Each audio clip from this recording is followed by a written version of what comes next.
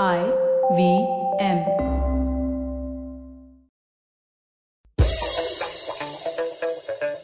Here's your smart fact of the day.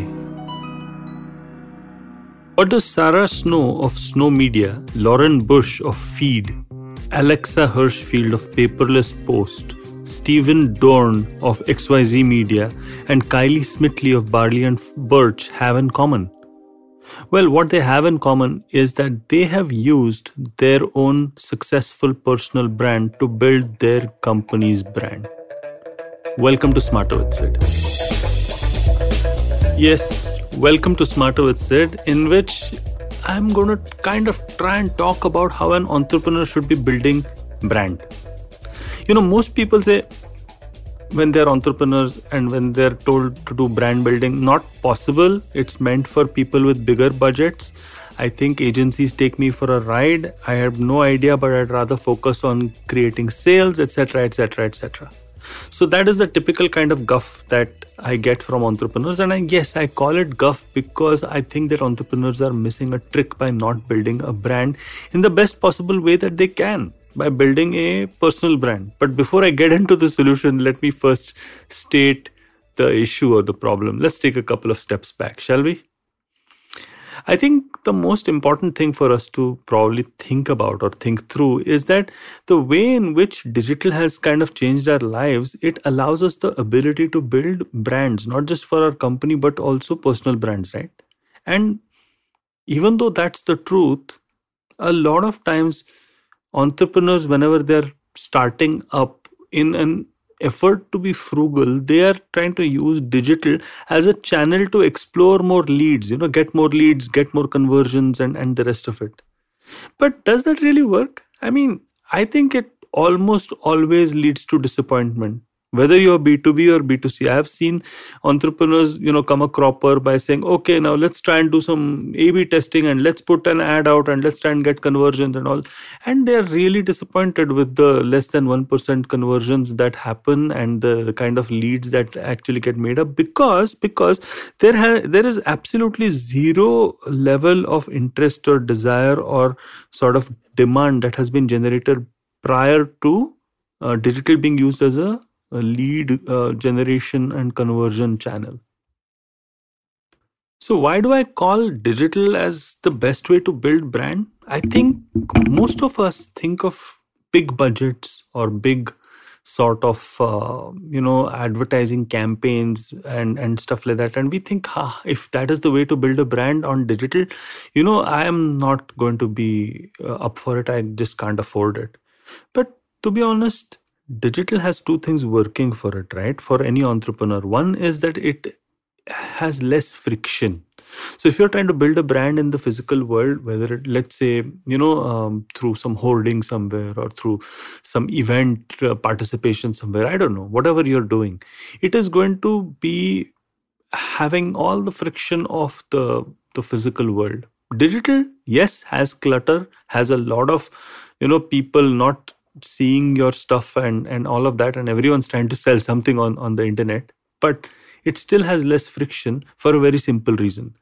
The very simple reason is that you have the potential early adopters and innovators connecting to you and your company brand in a much stronger way through the internet. And this is what most people actually don't really understand, and they should be taking advantage of this. So what do I mean by that? What I mean is that if you have the ability to have a bit of a following, maybe on LinkedIn or maybe on a Twitter or a Facebook or whatever it is, and you're able to leverage that through the community that you attract, your community is going to be having those people, those early adopters and those innovators who are going to hook up with you for the value system that you stand for. And because they're connecting with you at that level, they are going to certainly give your product, your service, your offering a try.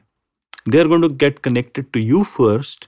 your personal brand. And yes, that is why perhaps building your personal brand becomes so much more important than under normal circumstances. If you're working in a corporate job, maybe it's not that important. Maybe it is important in some other ways, but not as important maybe as when you're an entrepreneur trying to set up your company, because no one's really going to pay too much attention to your company, but they will pay attention to you, right? And the power that you have, and especially the early adopters and innovators in your community. In fact, if you understand branding for what it really is, branding is a specialized form of perception management. Yeah. So you're in the business of creating some perceptions which lead to some kind of interest, desire, demand, all of that. And what you will find very quickly is that people connect to people quicker than they connect to companies, especially if you're setting up a new company. And this is where building your personal brand becomes extremely important. Now, there are many ways in which you can build your personal brand. I'm not getting into the depth of it. Maybe I need to have an online class for building a personal brand at some stage. I will put out a course for that. But at this moment, just have a think about what will be easier. Starting, let's say, a LinkedIn group espousing your company, what your company is offering, or a LinkedIn page rather, or starting your own LinkedIn page wherein you're talking about yourself in a very interesting way and adding great content from time to time. What do you think people will gravitate towards more? When your budget is small, but your ambition is big, I think the important sequence, and we had talked of sequencing in the last podcast that I had about mise en place, but over here, the right sequence has to be towards building your personal brand first rather than your company brand. Now, it's counterintuitive. Trust me, some entrepreneurs don't like this one bit. The reason why the entrepreneurs don't like it one bit is because they want to be backroom people. They don't want to be center stage. They want their product or service or offering to be center stage rather than themselves. And I'm saying that is a very dangerous affliction to have in today's day and age. Because unless and until you are literally building something which is absolutely out of the ordinary, you are trying to differentiate on crucial points. And one of the crucial points of differentiation, unless and until you have a completely blue ocean strategy or whatever, is yourself.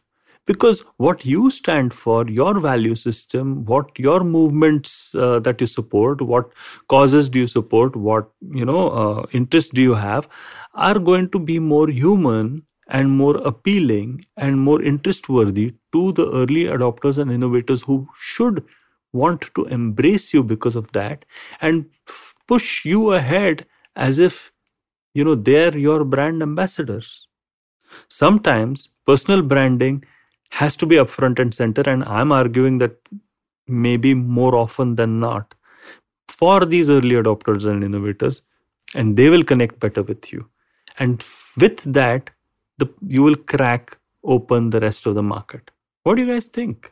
In fact, I was recently teaching a group of NASSCOM Center of Excellence, and I was talking about this, and I thought that maybe this required a larger audience that I can reach out to with this specific piece of advice. And that is build your personal brand, folks, because the moment you start building your personal brand, you will soon realize that A, it is not that difficult to do, and there are many ways of doing it. B, and C, I think it will make the difference for your fortunes. And you know what the most important thing is? That sometimes when you're a startup, it takes a long time to set your house in order. Sometimes you're still building your product. Sometimes your services, taking off. Maybe you just have 1.5 clients, and maybe, you are not regularly, and you're always trying to create a bigger impression for your company than what it is, because you're trying to give some feeling of stability and solidity to potential customers and clients. But if you just build your personal brand while all of this is happening, you will have more traction and more believability. That index of believability will go way higher if people can refer to you and put a face to that name. I hope you like this episode of Smarter with Sid. Many more to come from where this came from. I would say certainly go to my LinkedIn page as well as my Instagram page, wherein I am certainly building that personal brand up, but through hopefully some stuff that creates value for all of us. Let's all become 1% smarter, shall we? And till that time, let's just go to IVM podcasts and just listen to those awesome content pieces out there, right? Until then, the next time we meet. Ciao.